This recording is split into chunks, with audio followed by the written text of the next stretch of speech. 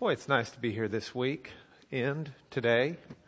It's been a fun and busy week, and I've been really looking forward just to getting here. This is it's been a week of travel, so this is coming home for me. And I want to thank each of y'all for being here. I had a dream last night about this class.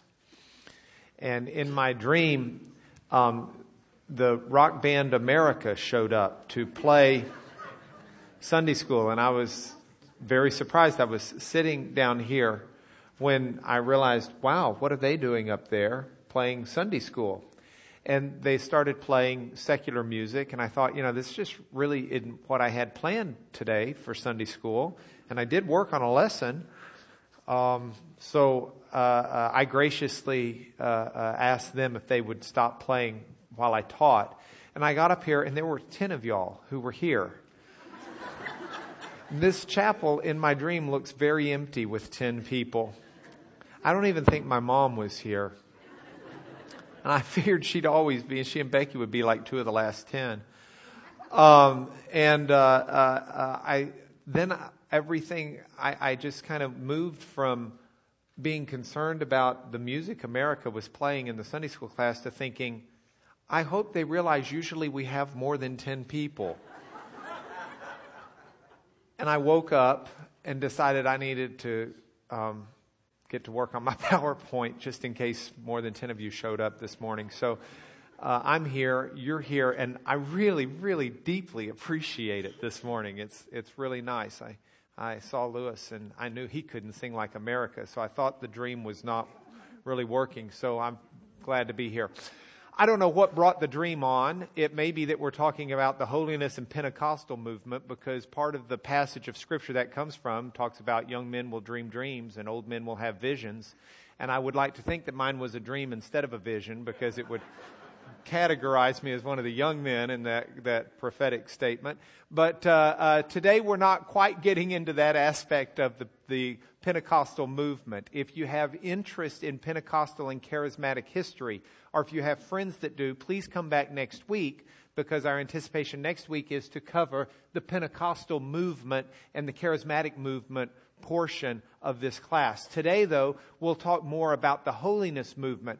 We talk about it recognizing that there is a distinction between the holiness and the Pentecostal movement, but they're still closely related. And Pentecostalism is a huge part of Christianity today. If we were to throw up on the screen the number of Pentecostals, there was an article in Christianity Today in 2006 that quoted a scholar as saying, in the year 1900, there were a handful of Pentecostals.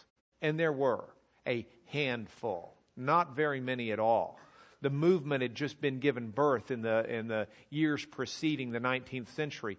But today, there are over 580 million Pentecostals worldwide. Think about that. 19 million are added yearly. That is over 54,000 a day.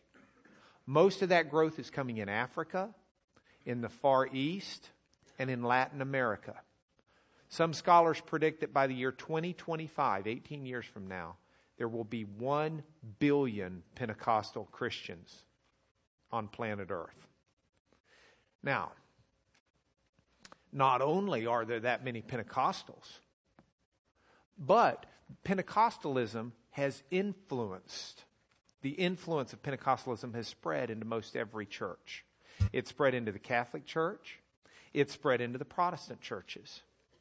Do we have any sound for that at all? The sound is not playing. It is on. Okay, let's see if it plays if I back it up. No. Huh? Okay, try that. You recognize this song? This song comes out of a Pentecostal church in Australia. But this is just one sample. My Jesus, my Savior. It's Randy Travis singing it. He didn't come from the Pentecostal church in Australia. He grew up in the Church of Christ Disciples movement. I want y'all to listen to this song for just a minute, because I love this song.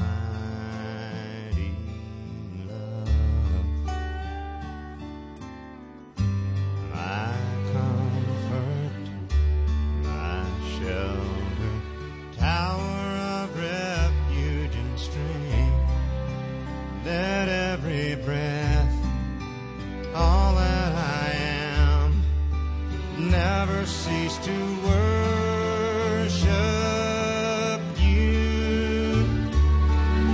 Shout to the Lord, all the earth, let us sing. Power and majesty, praise to the King. Mountains bow down and the seas will roar at the sound of your name. I sing for joy at the work of your hands. Forever I'll love you, forever I'll stand. Nothing compares to the promise I have in you. That's a Pentecostal song. Comes out of a Pentecostal church. There are tons more that we sing. That's one of my favorite songs I want played at my funerals. So I figure I might as well listen to it while I'm alive every time I get the chance. The Pentecostal movement has infiltrated the Catholic Church. It's infiltrated Protestant churches. It is pervasive in a lot of ways. And it's going to be interesting for us to look at it. And I really want to look at it in some detail, because there are aspects to it that shine brightly in wonderful ways that we need to look at and appreciate and thank God for and embrace. By the same token, while there are some wonderful aspects about it that do shine brightly that I believe in embracing, there are other aspects to it that cause me to break out in hives. And so I want to share that with you as we work through this. And I want to draw some attention to some things that I think are very important. And you will get to hear my charismatic perspective next week as we go through this. I have spent time in my life worshiping in charismatic churches. I've spent time in my life worshiping in anti-charismatic churches and in blended churches. And I've spent a lot of time trying personally to come to grips with some of this. And I look forward to sharing with you some of my personal experiences next week. So I really hope you'll come back. And I'll do it very non-offensively if you want to bring any charismatic friends or non-charismatic friends, whatever. But I ask you this question: where did these charismatics and Pentecostals come from? And that's where we'll start this morning. If we consider the Roman Catholic Church, last week we had this diagram when we broke out the Lutherans from them and the Presbyterians. That was Luther and Calvin. And then the Episcopal, the Church of England, the Anglicans, severed their relationship under King Henry VIII. And we charted from those the congregational, the Pilgrims and independent congregations that arose out of the Church of England, and the Methodists that arose with John Wesley. We spent, 3 or 4 weeks, Dale, on the Methodists. And so you've got the Methodist movement as well. The Baptists we've covered recently. They kind of swung out of the congregational movement. Now, where do we fit in the Pentecostal and the holiness movement? Well, the holiness movement really comes out of the Methodist Church as well. And then the Pentecostals come out of the holiness movement. So that's why we've got to do the holiness first. Does anybody in here ever work in their gardens or flower beds? Do you agree with me that if there is such a thing as a cockroach in the garden, it's nutgrass? And it's the same kind of thing. You think you got rid of it, but it just keeps coming back. I hate nutgrass. Nutgrass is this. And it grows with those little nuts down in the bottom. And so if you don't get the nut, you don't get the nut grass. You can pull that top part off forever, but it's just coming right back. Well, I don't mean to insinuate that we're looking at nuts today. That did not even occur to me until I'm putting this up there, that I've just now said the holiness movement, they're the nuts of the nut grass. That's not what I'm saying. And I just, that totally missed my brain this morning. What I wanted to get at is they are the root of the movement.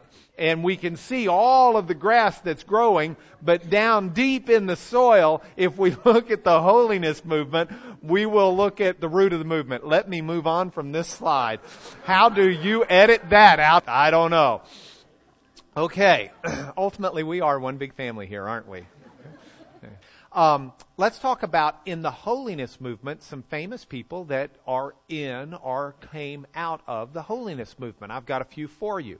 For example, James Dobson. A main holiness church today that you would be familiar with is the Church of the Nazarene. And that is James Dobson. Not only James Dobson, Bill Gaither. Remember Bill Gaither and his family singers and all of that? How about this fella? You may not know him by appearance. His name is Thomas Kinkade. He is a famous painter of Christian scenes. Comes out of the holiness movement. Or how about Debbie Reynolds? Okay, now this next one moved around to various different churches growing up, but while he lived with his aunt was a Nazarene, and he says that he went to a holiness church for a good bit of time, and that's Tom Hanks. And so it's part of his upbringing, though it's not an expression of faith that he adheres to today. So we're going to talk first about the holiness movement. And when you hear that, I don't know how it sounds to you. Because I first studied the holiness movement, for me it would have been 26 or 27 years ago in school. And I remember, and for me, the holiness movement's taken on this special meaning because it means something different in church history than it does in casual conversation. In casual conversation, if we were to open the dictionary and just look up the general meaning of holiness, which I did this morning, Oxford's dictionary puts it down as the state of being holy. Huh? All right, well, that's good. Holiness is the state of being holy. What does it mean to be holy? Well, as Christians, if we were to pick up our Bibles and we were to pick up a Greek New Testament and we were to read about holiness and being holy, we were to read the Peter passage, we'd see the Greek word hagios. And hagios is the Greek word for holy, and what it means as we read it in the Bible is being set apart or being dedicated or devoted to God. And so holiness in general meaning just means that it's someone who's dedicating or working on being set apart for God. It has that meaning. That's fine. But there is a special meaning in church history that's different. In church history, the holiness movement was not just about people being set apart or being dedicated or devoted to God. That's what all Christians should be. The holiness movement refers to this idea that there is a first state of blessing or grace with God where you get saved. But there is a second state of blessing or a second state of grace, a second work of God in your life where you become sinless. There were a couple of murmurs out there. Yeah, that's what it means. Sinless. There is a second achievement, if you will. There's, some characterize that as you can be a basic Christian or you can be a super Christian. The holiness movement would not like that characterization. But the idea is, and this idea traces its roots to John Wesley, who we spent so much time studying. I brought with me this morning volume 11 in my series of the works of John Wesley. Okay? Volume 11 contains his book that he put out entitled Christian Perfection. And I want to share with you an appendix that he had. He attached to the back of the book an appendix entitled, well, let me show it to you. All right. Focused. Here it is. Let's get it big enough for us to read. Brief thoughts on Christian perfection. Can you all see that okay? Okay. These are the words of John Wesley. Some thoughts occurred to my mind this morning concerning Christian perfection, the manner and time of receiving it, which I believe may be useful to set down. First, by perfection, I mean the humble, gentle, patient love of God, love of our neighbor, ruling our tempers, ruling our words, and ruling our actions. I don't include an impossibility of falling from it. Okay? And I don't contend for the term sinless, although I don't object against it. Now, that's what he means by perfection. Let's look to the manner. As to the manner, he says, I believe this perfection is always wrought in the soul by a simple act of faith, consequently in an instant. But I believe a gradual work both preceding and following that instant. Here's what he means. I think that in an instant you get this state of perfection. That doesn't mean gradually beforehand you're not working, getting better and better. And it doesn't mean that there's not gradual work after it. But there is some instant where you receive this state. And now, when is that? As to the time. I believe this instant generally is the instant of death. The moment before the soul leaves the body. But I believe it may be 10, 20, or 40 years before.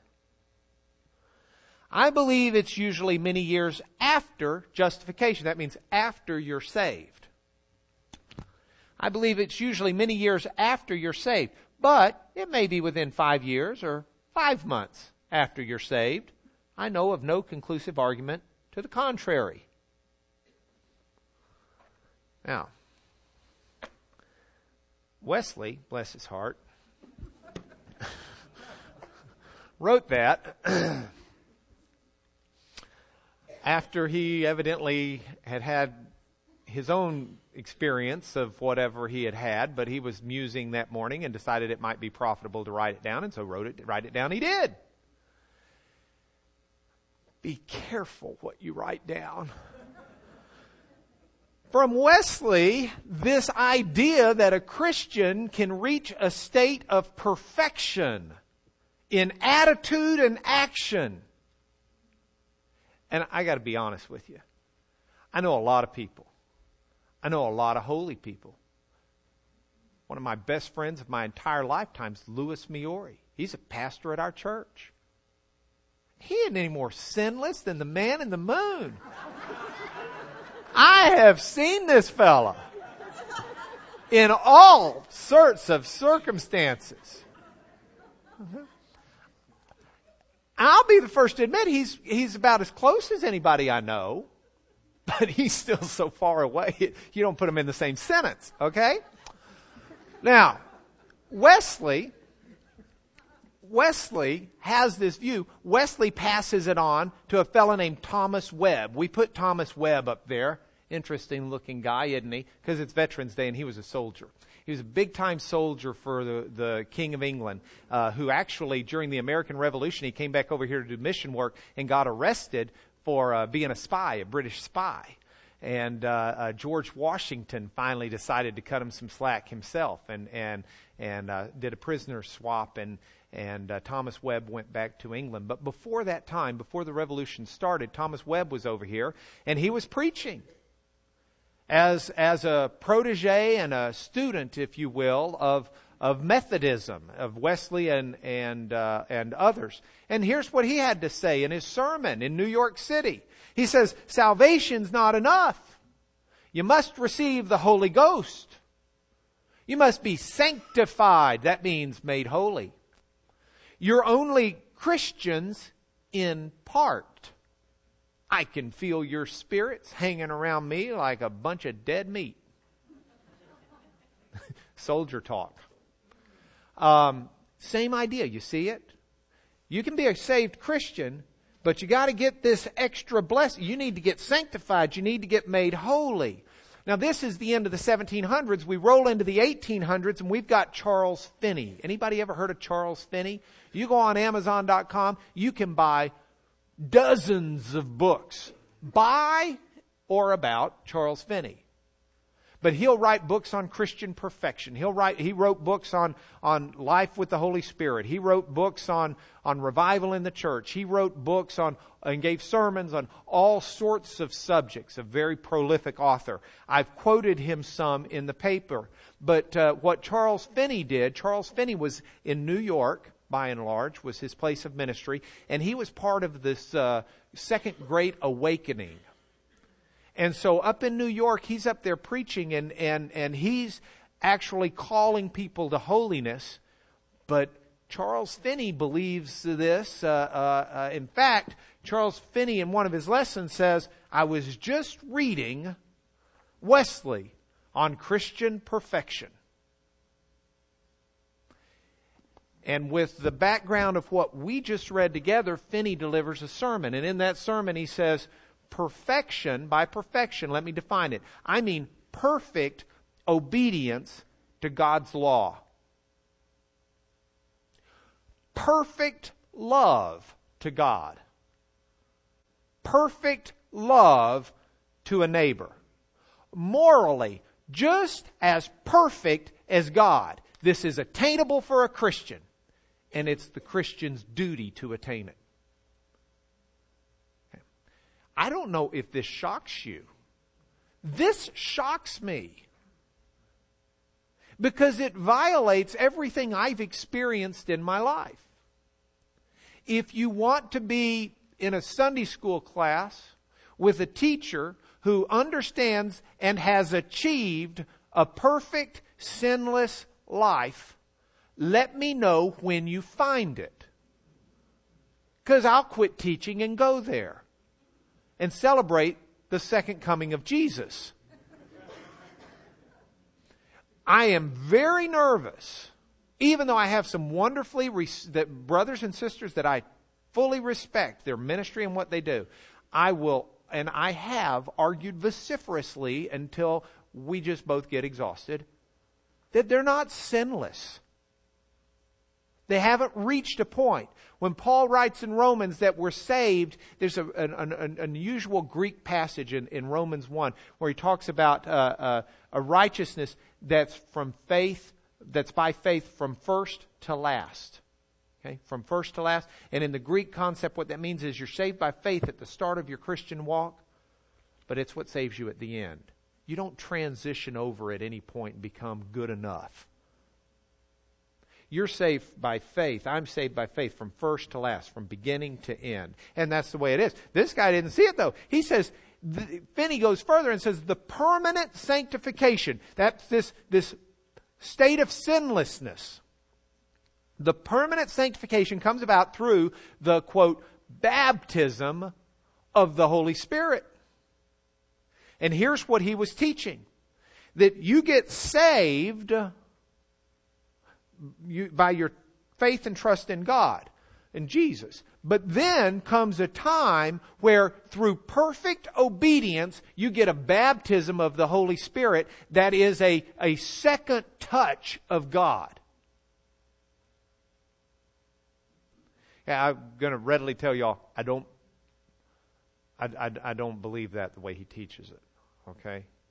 And I'm going to talk to you about that more next week. That's not as much in this week's lesson, but Steve Taylor was reading the lesson and said, hey, you didn't put in there how you think about this, and people may want to know. Unless you plan on endorsing it, you ought to say something. I'm not endorsing it. Okay? But we're going to look at those scriptures next week. Next week we're going to take a little extra time and not just deal with history, but we're going to really deal with some scripture and some views of this, because I think it's an important issue. This happens at a time where revival starts sweeping America. It's the second great awakening. And I'd like to put America's morality on a chart, if I could. I don't know that this works, but we're going to try it. America's morality with Finney and others kicks up pretty good. I mean, you got a fellow who's talking and preaching about Christian perfection, and while nobody, in my opinion, ultimately achieves it, if they're trying to, they are kicking the bar up a few notches, you know? And so it's picking up the ball game, and it's having a good effect.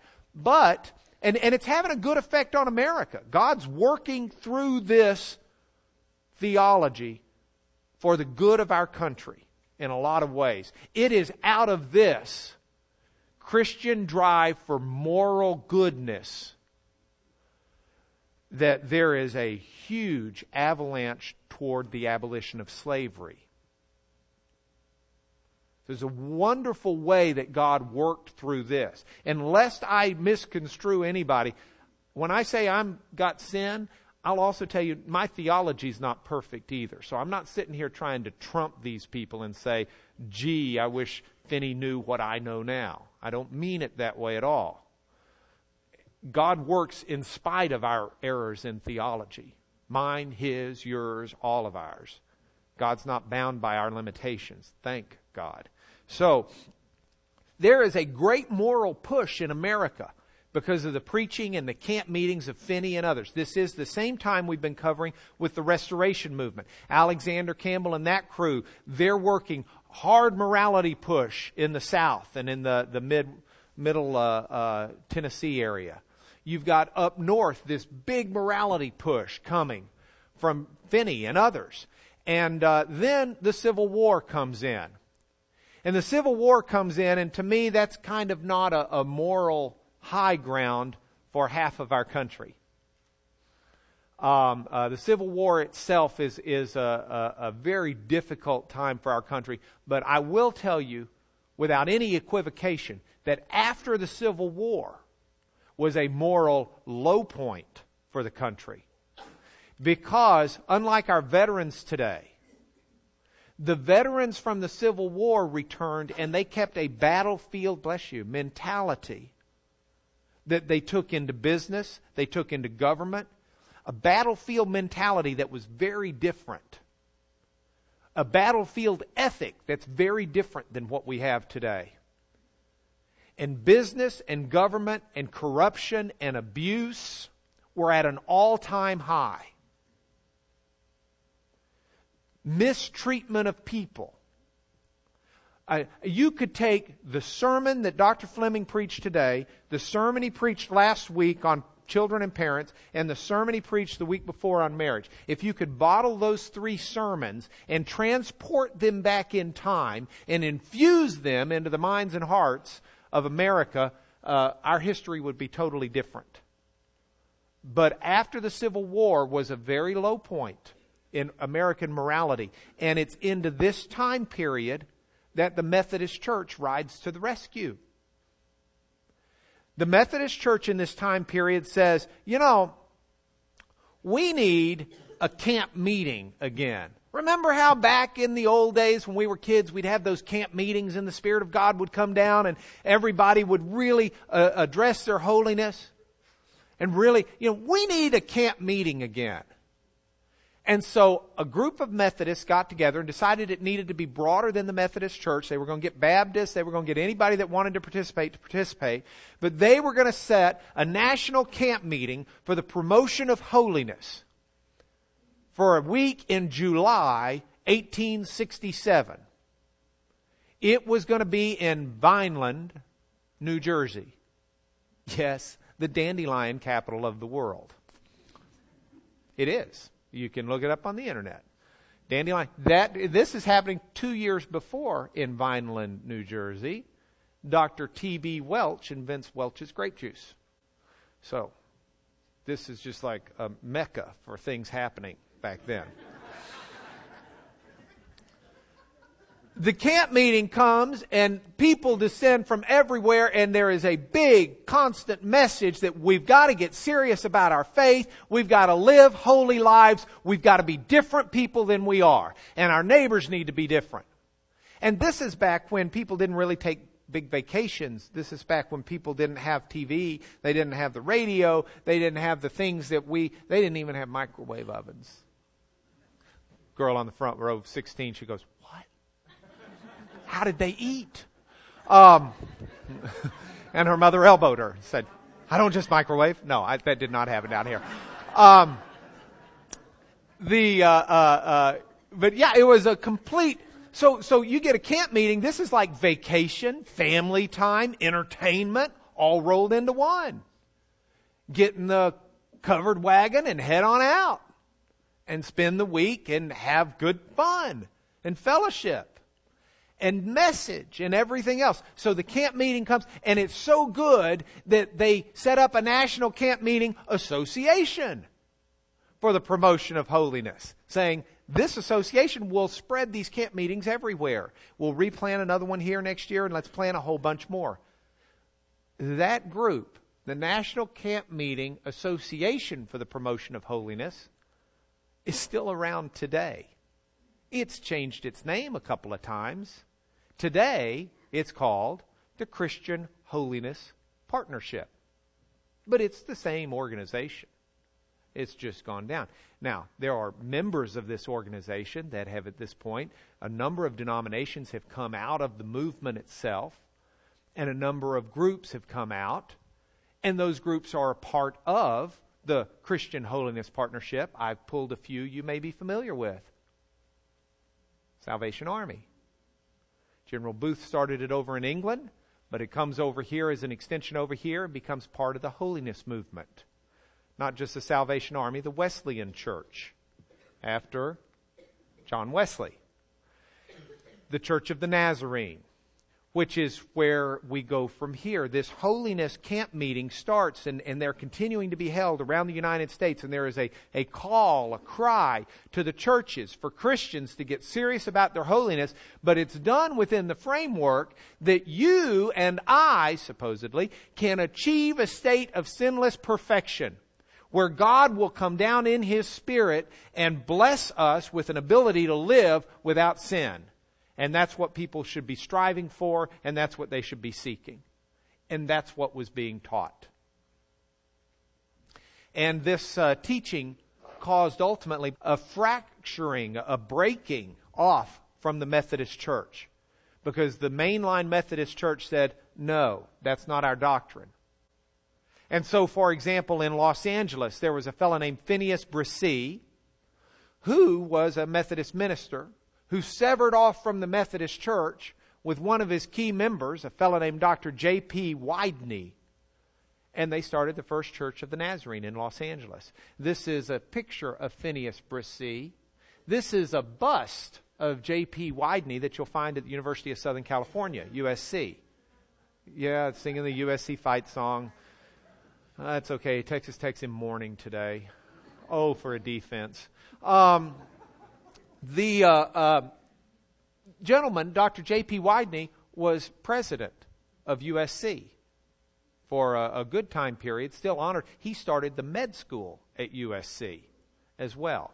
And so these gentlemen got together and built what has become one of the largest churches of the Nazarene in the United States. Today, the Church of the Nazarene numbers over 1.6 million members worldwide in over 18,000 churches, but including James Dobson. But this is where it started. Now, I want to contrast with us here something. I want to contrast what's going on in the holiness movement, which was this idea that we can perfect the person. God can perfect the person. The Christian can be made perfect through the work of God and His Spirit. That's going on an individual basis. At the same time, there's another movement going on in America called the social gospel movement. Have you ever heard of the social gospel? Some of you have. The social gospel movement is the same principle, but instead of saying we can make the person perfect, the social gospel says we can make the society perfect. Let's make the United States of America a perfect place. Let's take the Christian faith and apply it to, or the Christian faith or practice, and because it wasn't always the faith, and apply it to our country. And let's change the morality of America as it operates as a nation, not simply the morality of an individual. Social gospel as a buzzword may not have a good taste in your mouth because you and I are in an evangelical church, and social gospel gets a bad rap sometimes with evangelicals. Mainly, I think, because of a guy named Walter Rauschenbusch from Rochester, New York, of all places, was a Baptist minister for a while, but reached a point where he decided that the Bible was not only not inerrant, that the Bible had just tons of errors and problems. Reached a point where he decided that the historical Jesus did not really come to die for our sins. Rather, the historical Jesus came to show us a better way. a way of love. And then went on further to say that the kingdom of God is not something that's an eternity where we're all to go spend eternity. But rather, the kingdom of God is an idea that we need to make our society more godly. Now you see why social gospel has kind of a bad rap with evangelicals, because that flies in the face of everything we hold sacred and orthodox in terms of salvation. Okay? But having said that, I'll go the bold step and say God still works in the midst of not only believers, but even heretics. God works in the midst of atheism. God's not locked out of the world where atheists reign. They're putty in His hand for His purposes. I have a friend growing up who emailed me recently, said, let's get together. We haven't spent any time together in a long, long time. Rick emailed me, and I remember Rick when I was a junior in high school. We were talking about what it was going to be like to die and whether or not we might be alive when the Lord Jesus returns. Rick looked at me and he said, I want to be alive when He comes back. And I said, yeah, it'd be kind of cool. Of course, I'm thinking, then I'm not separated from my family by death. That wasn't Rick's idea at all. Rick said, it'd be so cool, be standing next to an atheist when the Lord Jesus comes back. So, I'm not sure cool's the word I'd use, but it would definitely be an expression to see on their face. Now, you don't believe in Him? But He's coming with clouds and the angels and glory. Anyway, it was not simply unbelieving ex-Orthodox Christians who are now heretics who prompted the social gospel. The Presbyterian Church at the time was very conservative. 6 great ends of the church they published in 1910. Number 1 was to proclaim the gospel for salvation of humankind. That's staunch in the middle of the gospel. That's Jesus Christ came and died for sinners, and let's tell sinners so they can be saved and spend eternity with God. But end number 5 of the 6 great ends was to promote social righteousness. It was the same concept. Believers were being stirred to action within society. Okay? And it's interesting the effects this had. The holiness movement, you can go back. I got tons of sermons if y'all ever want to borrow them. Tons of sermons out of the holiness movement. And they were preaching against booze. They were preaching against gambling. They were preaching against lipstick, dancing, ball games. You see, everybody misses it somewhere. This is also apparent that Texas Tech University was not yet sporting a football team at that point in time. Booze, gambling, lipstick, dancing, ball games. These were issues. And I guess if that's your criteria of sin, then, we might do all right. At least us men who don't wear lipstick. But that's a pretty superficial look at sin. Now, to perfect the society people, I've got some of those sermons too. And it's real interesting to read what they were saying, both the Christians and those that in my understanding, were not. They're saying we got to deal with slums. We got to deal with child labor.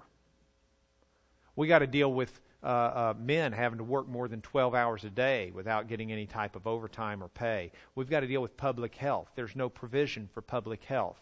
And we've got immigrants and poor people who don't have access to public health. We've got to make education mandatory, or most kids will never get to go to school. And instead, their parents will work them to death. And so we need to make education mandatory and grow society that way.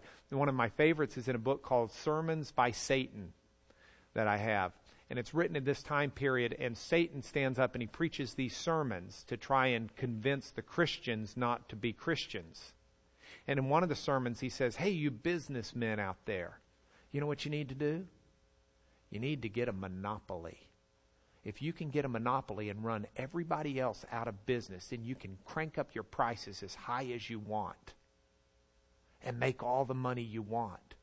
You just first got to get the monopoly. And this is the idea, is that is a satanic approach. You know, we had, a lot of you have been in prayer, and I want to thank you for that. We made some big steps towards resolving the Vioxx litigation this last week. And it's going to be a few more years before we know for certain how things fall out.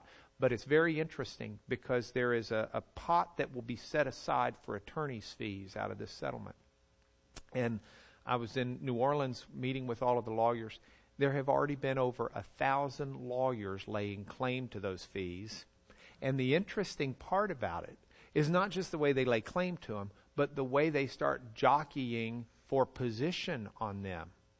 So, for example, one of the cases that we tried, and I mean, we tried it. I stood up and argued in front of the jury, cross-examined every witness. We tried the case.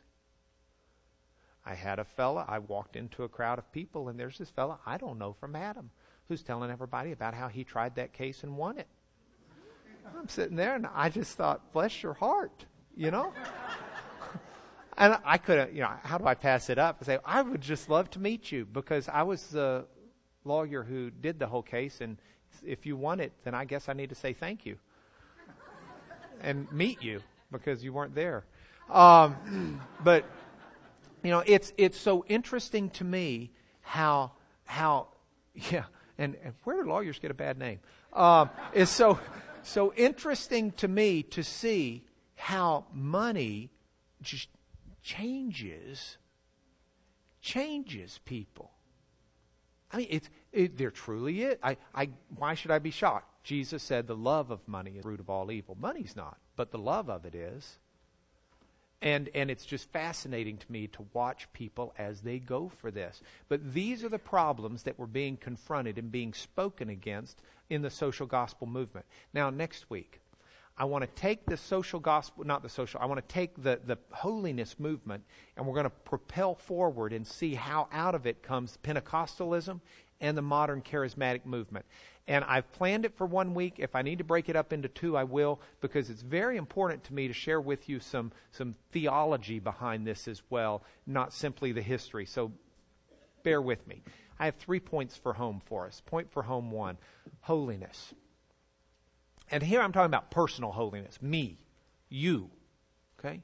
Each one of us. Why does it matter? Why? If we're saved by grace, through faith, why does it matter what we do? Oh, I know it makes a difference because we're told it does, but why? I want to know why. If I've had success as a trial lawyer, I think part of it's because I was taught by a lawyer named Lisa Blue that people want the why question answered. Don't just tell them. Explain why. Don't just tell me that I'm supposed to be holy. I want to know why. Why? Why does Al Mendoza need to be holy? Because Mary Nell said so. No. Why? Why do each one of us need to be holy? Why does it really make a difference? Why does it make a difference if no one knows? Why does it make a difference if we're removed out of town? Why does it make a difference if we're really angry and have a reason to be unholy? Why does it make a difference? I got an answer for you. It's not the only answer, but it's the one I'm given this morning because I wrote the lesson. God says it in Leviticus, Peter quotes it in 1 Peter. Says, be holy. Because, God answers the why question, I'm holy. Now I want you to think about this for a minute. Everybody in here was made in God's image. Everybody in here was made in the image of God. Every one of us. Okay? God made you in His image, and He's holy. What are you supposed to be? What am I supposed to be? Holy. Why? Because when we're holy, we're walking consistent